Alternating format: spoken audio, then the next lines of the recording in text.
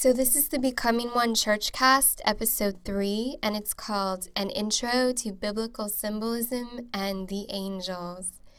In this episode, we'll talk about angels and what they are in the Bible, and then we'll talk about the duality and symbolism of the Bible, and especially as that pertains to angels. The Bible is a highly symbolic document with dual meanings.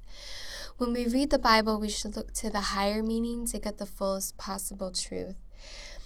And the Bible mentions 2 kinds of angels, and we'll talk about those and what that's all about.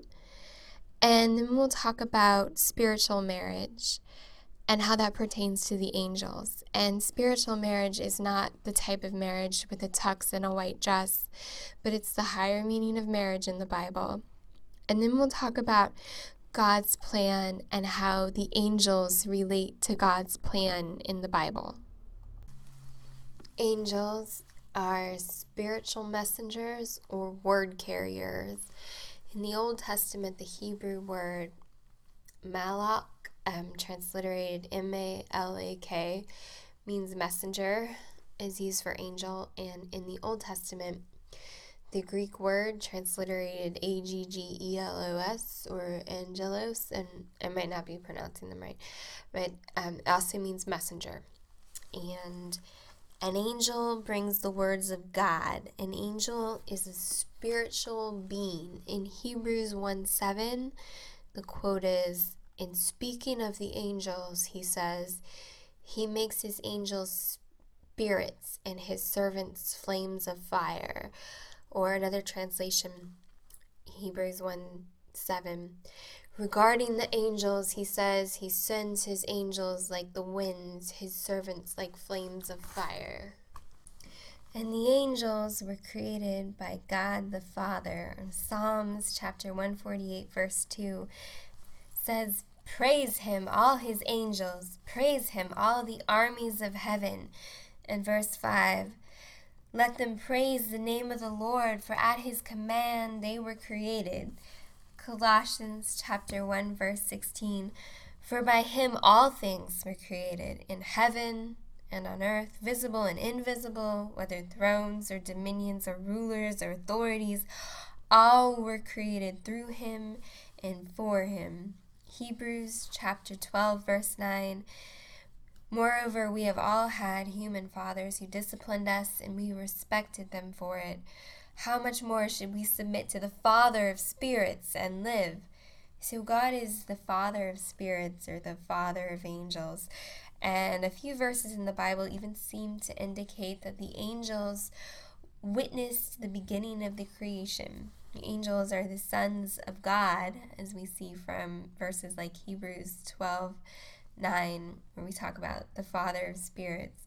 In Job chapter 38, verses 4-7, God says, where were you when I laid the foundation of the earth? Tell me, if you have understanding, who determined its measurements? Surely you know.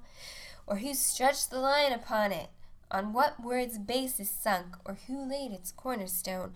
When the morning stars sang together, and all the sons of God shouted for joy. And here, the sons of God would be the angels. Angels were created by God. They're the messengers of God. They were closely associated with the Word of God. They gave the Word of God to Abraham, to Hagar, to Jacob, to Moses, to Joshua, to Gideon, many others. And God speaks through the angels. In Hebrews chapter 2, verse 2, it says, for if the word spoken through angels proves steadfast, God speaks through the angels.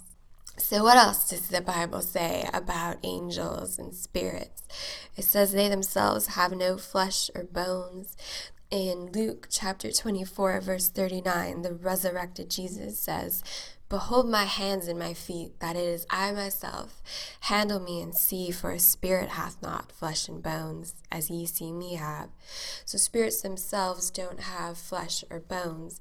They're also often represented in the Bible by burning flames. Hebrews chapter 1, verse 7 says, Regarding the angels, he says, he sends his angels like the winds, his servants like flames of fire. Or another translation of the angels, he says, he makes his angels winds and his ministers a flame of fire. And burning flames have no particular form, but they do have a position. They exist in a certain area. Job chapter 4, verses 15 through 16 shows us that spirits and angels don't have a form. It says, "Then a spirit passed before my face. The hair of my flesh stood up. It stood still, but I could not discern the form thereof. An image was before my eyes. There was silence, and I heard a voice." So he couldn't comprehend any form, but there was a spiritual image before his eyes.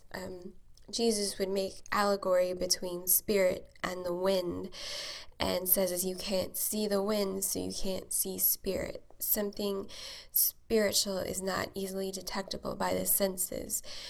Spirit is like the air. You cannot see the air, but you can see the effect of the wind. Spirit is invisible, but it affects the behavior of humans. So from the Bible, we learn that spirits or angels are physically formless modes of energy or powers with spatial location, with self-consciousness, and with mental ability.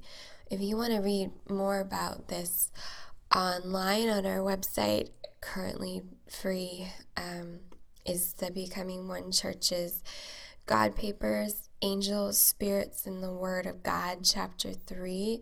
This whole chapter is available free online as of this recording, and many other chapters too. I can't guarantee that it's always going to be like that, but you can read in depth with scriptural citation about what angels and spirits are, and that's at www.becomingone.org in the book section, and just look for the chapter to see if it's available.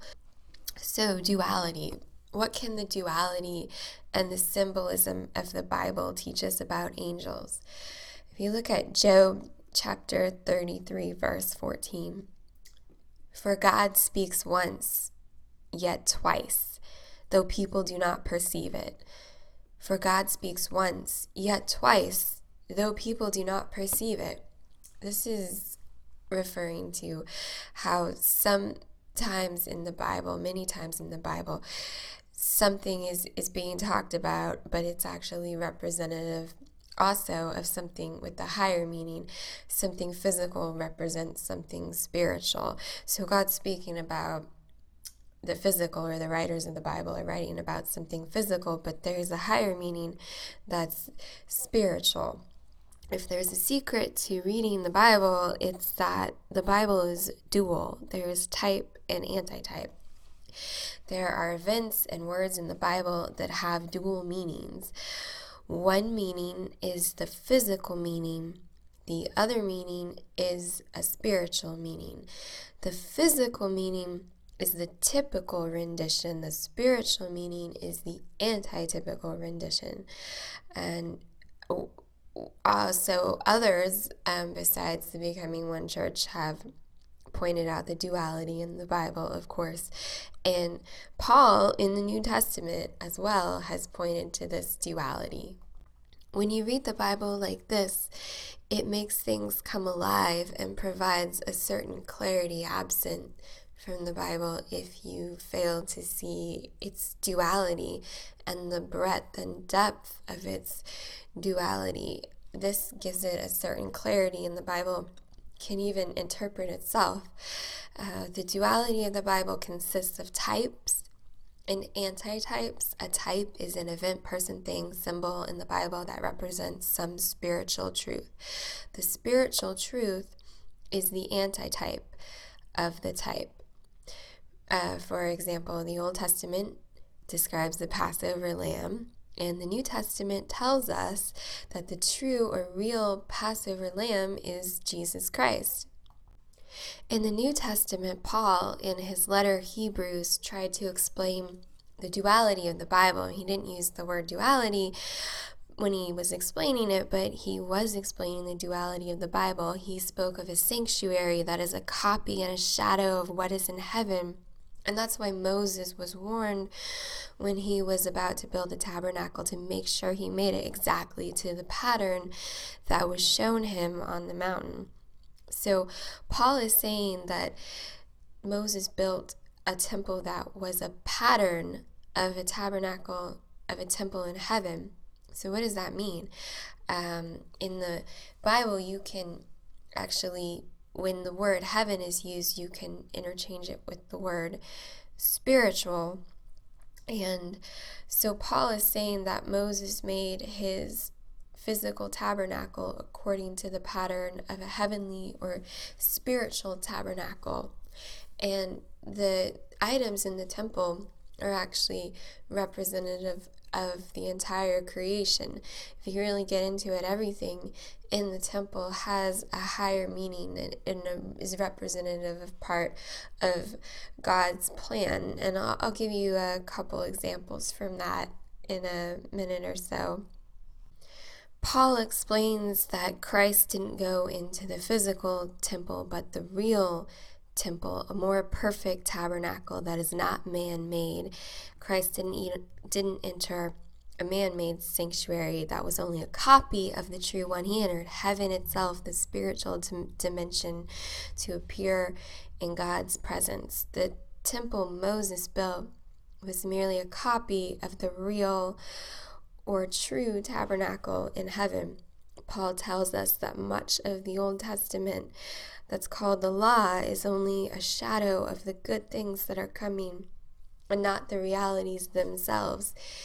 Hebrews chapter 10 verse 1 says, "For the law is only a shadow of the good things to come, not the realities themselves. It can never, by the same sacrifices offered year after year, make perfect those who draw near to worship." Paul tells us that the things written in the Old Testament were types or examples for us. Types or examples for us. In 1 Corinthians chapter 10, verse 11, we read, "These things happened to them as examples and were written down as warnings for us, on whom the culmination of the ages has come." Or another translation, "These things happened to them as examples for us. They were written down to warn us who live at the end of the age." So the Bible is a dual document that has a double meanings, and you want to look to the highest meaning to get the fullest possible truth. Paul tells us that the invisible qualities of God can be understood by the things that God has made. For instance, in Romans chapter 1, verses 19 through 20, it says, "Since what may be known about God is plain to them, because God has made it plain to them. For since the creation of the world, God's invisible qualities, his eternal power and divine nature, have been clearly seen, being understood from what has been made." So you can look at the physical world to get a better understanding of the spiritual world. You can look to the higher meaning in the Bible for the fullest truth. Things in the Bible like marriage, being born, women, water, stars, they all have a higher meaning, a spiritual meaning. For instance, water is representative of a spirit. In John chapter 7, verses 38 through 39, it says, "Whoever believes in me, as scripture has said, rivers of living water will flow from within them." By this he meant the Spirit, whom those who believed in him were later to receive. Up to that time, the Spirit had not been given, since Jesus had not yet been glorified. Unquote. So right there in John chapter 7, it says by referring to the water that he meant the Spirit. So then you can see there that there was a higher meaning. So look to the higher meaning when reading the Bible. Colossians chapter 3, verses 1 through 2. "Since then You have been raised with Christ. Set your hearts on things above, where Christ is seated at the right hand of God. Set your minds on things above, not on earthly things. So look to the higher meaning when you read the Bible. The temple and the tabernacle, everything in that is representative of something spiritual, something higher, something in the spiritual plan of creation. For instance, the golden altar of incense in the holy place, placed before the Holy of Holies, atoned with the blood of the sin offering once a year. And this incense equals prayer.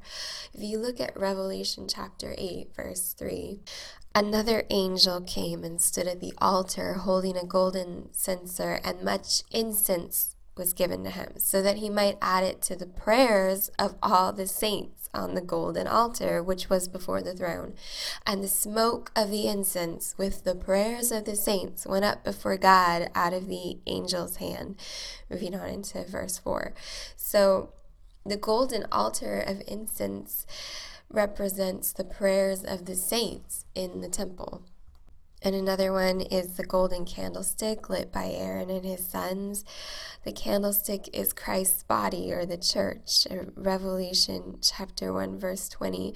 The mystery of the 7 stars which you saw in my right hand, and the 7 golden candlesticks. The 7 stars are the angels of the 7 churches. The stars are angels.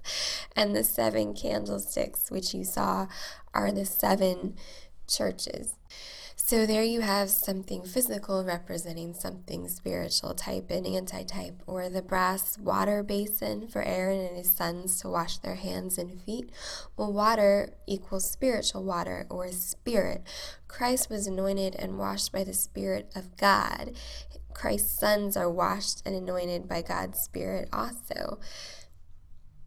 For instance, 1 Corinthians chapter 6, verse 11, and that is what some of you were, but you were washed, you were sanctified, you were justified in the name of the Lord Jesus Christ and by the Spirit of our God.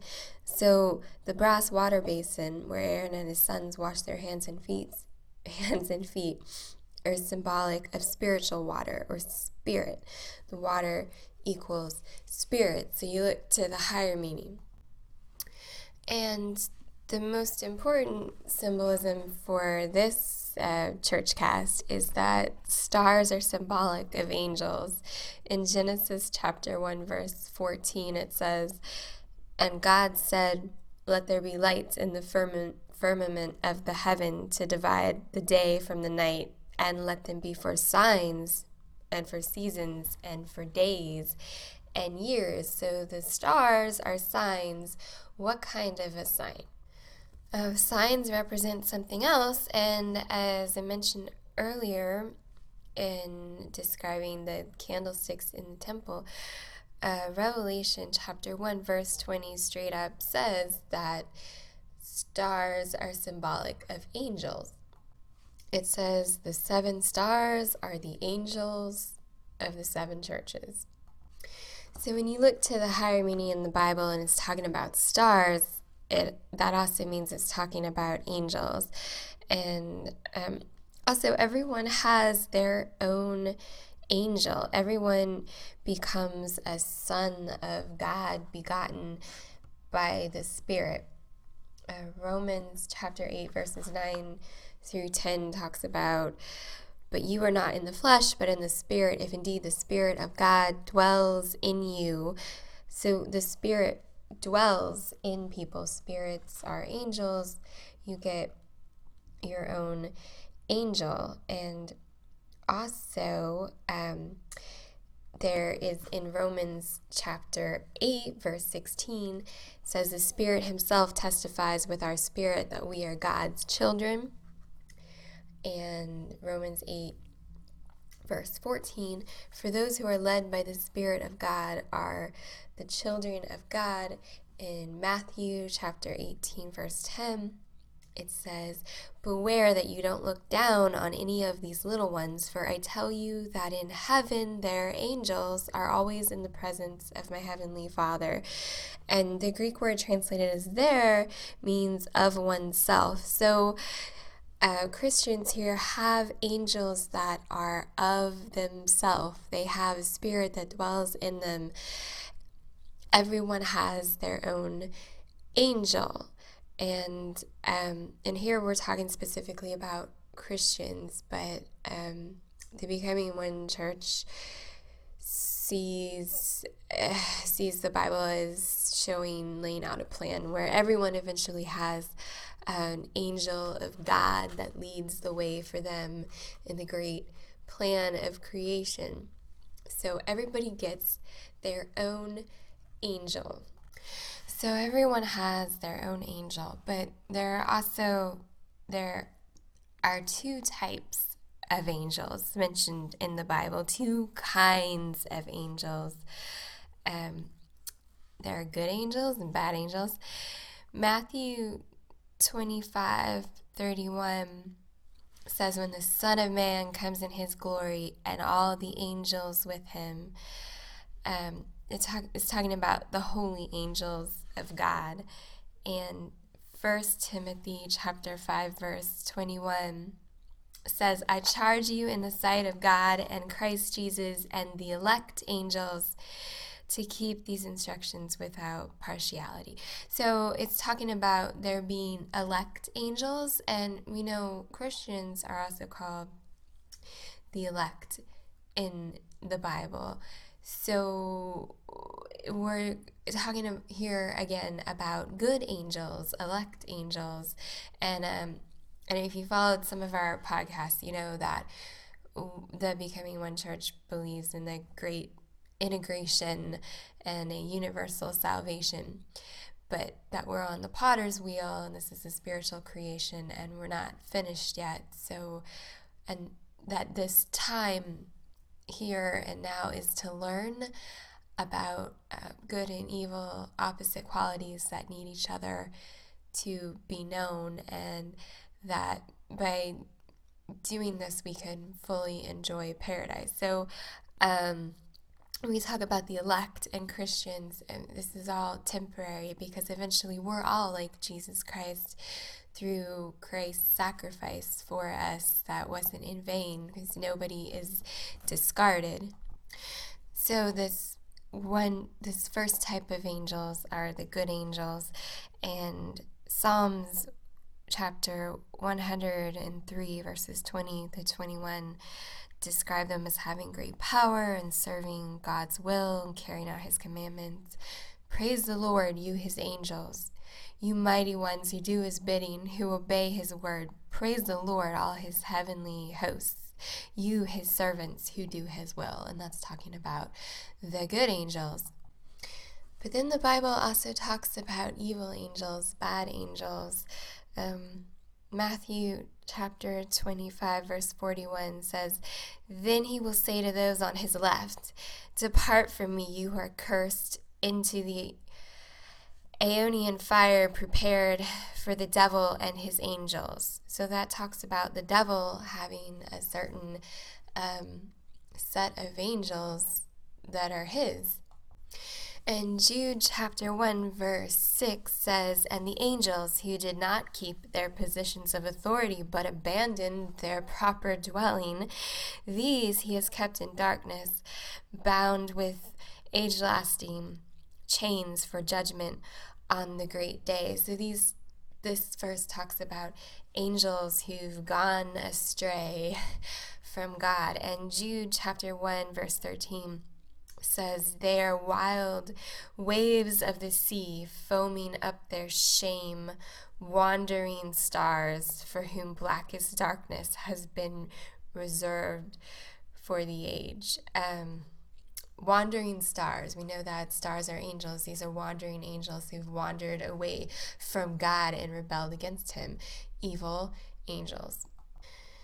And the Bible also points to the idea that 1/3 of the angels have gone over to Satan's side. They're the evil angels. Revelation chapter 12 verses 7 through 9 says, talking about these bad angels. Then war broke out in heaven. Michael and his angels fought against the dragon, and the dragon and his angels fought back. But he was not strong enough, and they lost their place in heaven. The great dragon was hurled down, that ancient serpent called the devil or Satan, who leads the whole world astray. He was hurled to the earth, and his angels with him. Talks about the devil having his own set of angels. Revelation chapter 12 verse 4, and his tail drew the third part of the stars of heaven. So we know the stars mean angels. And his tail drew the third part of the stars of heaven and did cast them to the earth. And the dragon, so the third part of the stars, a third of the angels belong to Satan. And I didn't think we could talk about an intro to biblical symbolism and angels like this, and the angels like this podcast is called, without going into this whole other set of angels, the evil angels that the Bible very clearly talks about. And also, when Jesus is talking to the bad spirits, to demons, these are who he's talking to. These spirits torment humans on earth. They tempt us, and here are some verses about Jesus and the demons, which are basically the bad angels who've gone over to Satan's team. So here we have an interaction in Matthew chapter 8 verse 29 between Jesus and demons, or a bad angel. Bad angels. They began screaming at him. "Why are you interfering with us, Son of God? Have you come here to torture us before God's appointed time?" So you have bad angels yelling at Christ, "Why have you come here before the time appointed for us to be tortured?" And Luke chapter 4 verses 33 through 37 go like this. "In the synagogue there was a man possessed by a demon, an impure spirit. He cried out at the top of his voice, 'Go away! What do you want with us, Jesus of Nazareth? Have you come to destroy us? I know who you are, the Holy One of God.' 'Be quiet,' Jesus said sternly. 'Come out of him.' Then the demon threw the man down before them all and came out without injuring him. All the people were amazed and said to each other, 'What words these are! With authority and power he gives orders to impure spirits, and they come out.' And the news about him spread throughout the surrounding area." So that's an impure spirit, a bad angel or angels being cast out of a person. And that also shows that the other class of angels, and as you saw earlier, the 1/3 of the angels end up going over to the wrong team. So what does this mean? What is the purpose of these bad angels? What are they here for? And even the Bible, the Becoming One Church sees a purpose of integration in the spiritual creation, and maintains that even these spirits are eventually subjected to Christ and come over to the view that God is right and repent, that the whole creation integrates. And since everyone has their own angel and 1/3 of the angels are bad, well, what does that mean? Well, when the bad angels repent, they become fused with the third of mankind that never lived long enough to learn about evil. Maybe you ask yourself in your own faith, why do children die? Why do horrible things happen to children? Why do children pass away? And some studies even show 1/3 of first pregnancies end in miscarriage. Well, what's the plan for these people? And Becoming One Church thinks that these repented angels fuse with the humans who never got to learn about evil in a great last day resurrection after the 1,000-year reward for Christians. Everybody is resurrected and repents, even the bad angels, because you get to see how wonderful the kingdom of God was. And the other angels see this and realize the error of their ways when they're loosed from their 1,000-year bondage. And the Bible's very clear about a 1,000-year bondage for the devil. So that would be part of the great plan of creation, the great integration, and that would be the purpose for this class of angel, this set of angels that are just awful, evil beings. And of course, if you don't believe in the Bible or what it says, then this is very easy for you to just miss, and because they're like angels, demons, whatever.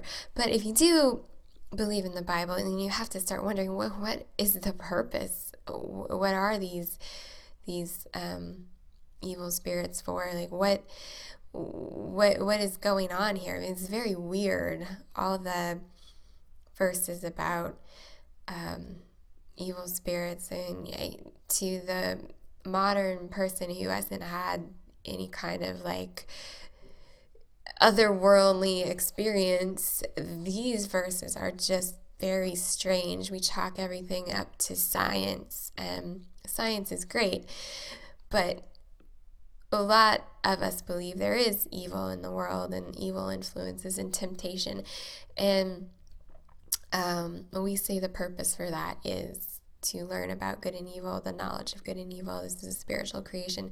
But whether you believe that or not, there's still a great explanation for evil and where it comes from when you realize a third of the angels have rebelled against God. So back to symbolism and duality in the Bible, God has made the physical to be a type of the spiritual or the true reality, as we've seen. And a physical marriage between a man and a woman prefigures the true marriage of Christ to his bride, the church, or on another level of everyone to their own spirit, where two become one, humanity fused with the Spirit of God, an angel. And Revelation chapter 19, verse 7, it says, "Let us rejoice and be glad and give him glory, for the wedding of the Lamb has come, and his bride has made herself ready." So this is talking about Christ and his bride, the church. So more symbolism on what marriage means. It's talking about the uniting of the human and the divine, the human and the Spirit of God to become one with their angel.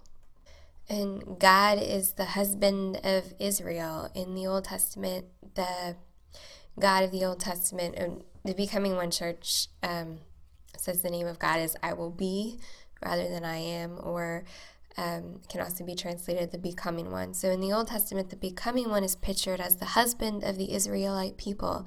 For your Maker is your husband. The Becoming One of hosts is his name. In Isaiah 54:5.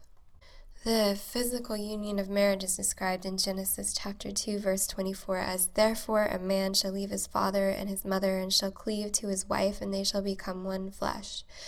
So since the physical is representative of the spiritual, this is when humans are fused with the Spirit of God, it's like a marriage.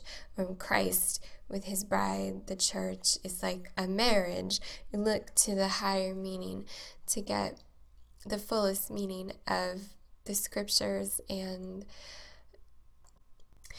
to best understand. And then Paul used an analogy between a woman in marriage and the church in marriage in Ephesians chapter 5, verses 22 through 33. And we're not going to get hung up on the part about, wives, submit to your own husbands, because we're going to look to the higher meaning of this verse. where we're talking about Christ and the church.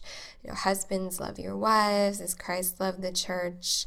Therefore, a man shall leave his father and mother and hold fast to his wife, and the two shall become one flesh. This mystery is profound, and I am saying that it refers to Christ and the church. However, let each of you love his wife as himself. So this is symbolism again, and it refers to the spiritual marriage of Christ and his bride, the church, or everyone's fusion with their own angel of God, where you have the Holy Spirit dwelling in you, as verses in the Bible point to. The two becoming one, the Spirit of God, the Holy Spirit becoming one with humanity, with people.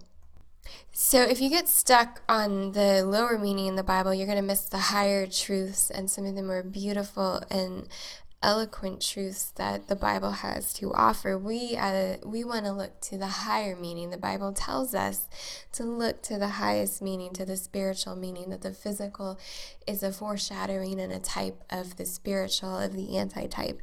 And when you do this, you get a clearer idea of God's plan, of this great cycle, this great integration, where everything came out of God and everything goes back into God. The integration of the angels with humanity, of the divine with the human, and it's a beautiful plan and a beautiful story. And if you want to read more about it, you can go to www.becomingone.org and look at the books. So we link to some of the chapters from the website for free of God is the Becoming One by Walter Dolan, and Love is the New Mind, the New Law is Love, so by Walter Dolan. And so there you have it, an intro to biblical symbolism and the angels. And if you look to the higher meaning, it reveals so much more about God's plan and the spiritual creation, and how this isn't just some kind of a mistake. The creation's not a mistake that went off the rails. It was all meant to be this way, and it's a time of sacrifice so that we can finish our spiritual creation with the knowledge of good and evil, and then we can eat from the tree of life that was in the Garden of Eden. And once we do that, we'll be born again of God. We'll be fused with our Holy Spirit, and there will be a new heaven and a new earth. So there you go, in the spirit of love.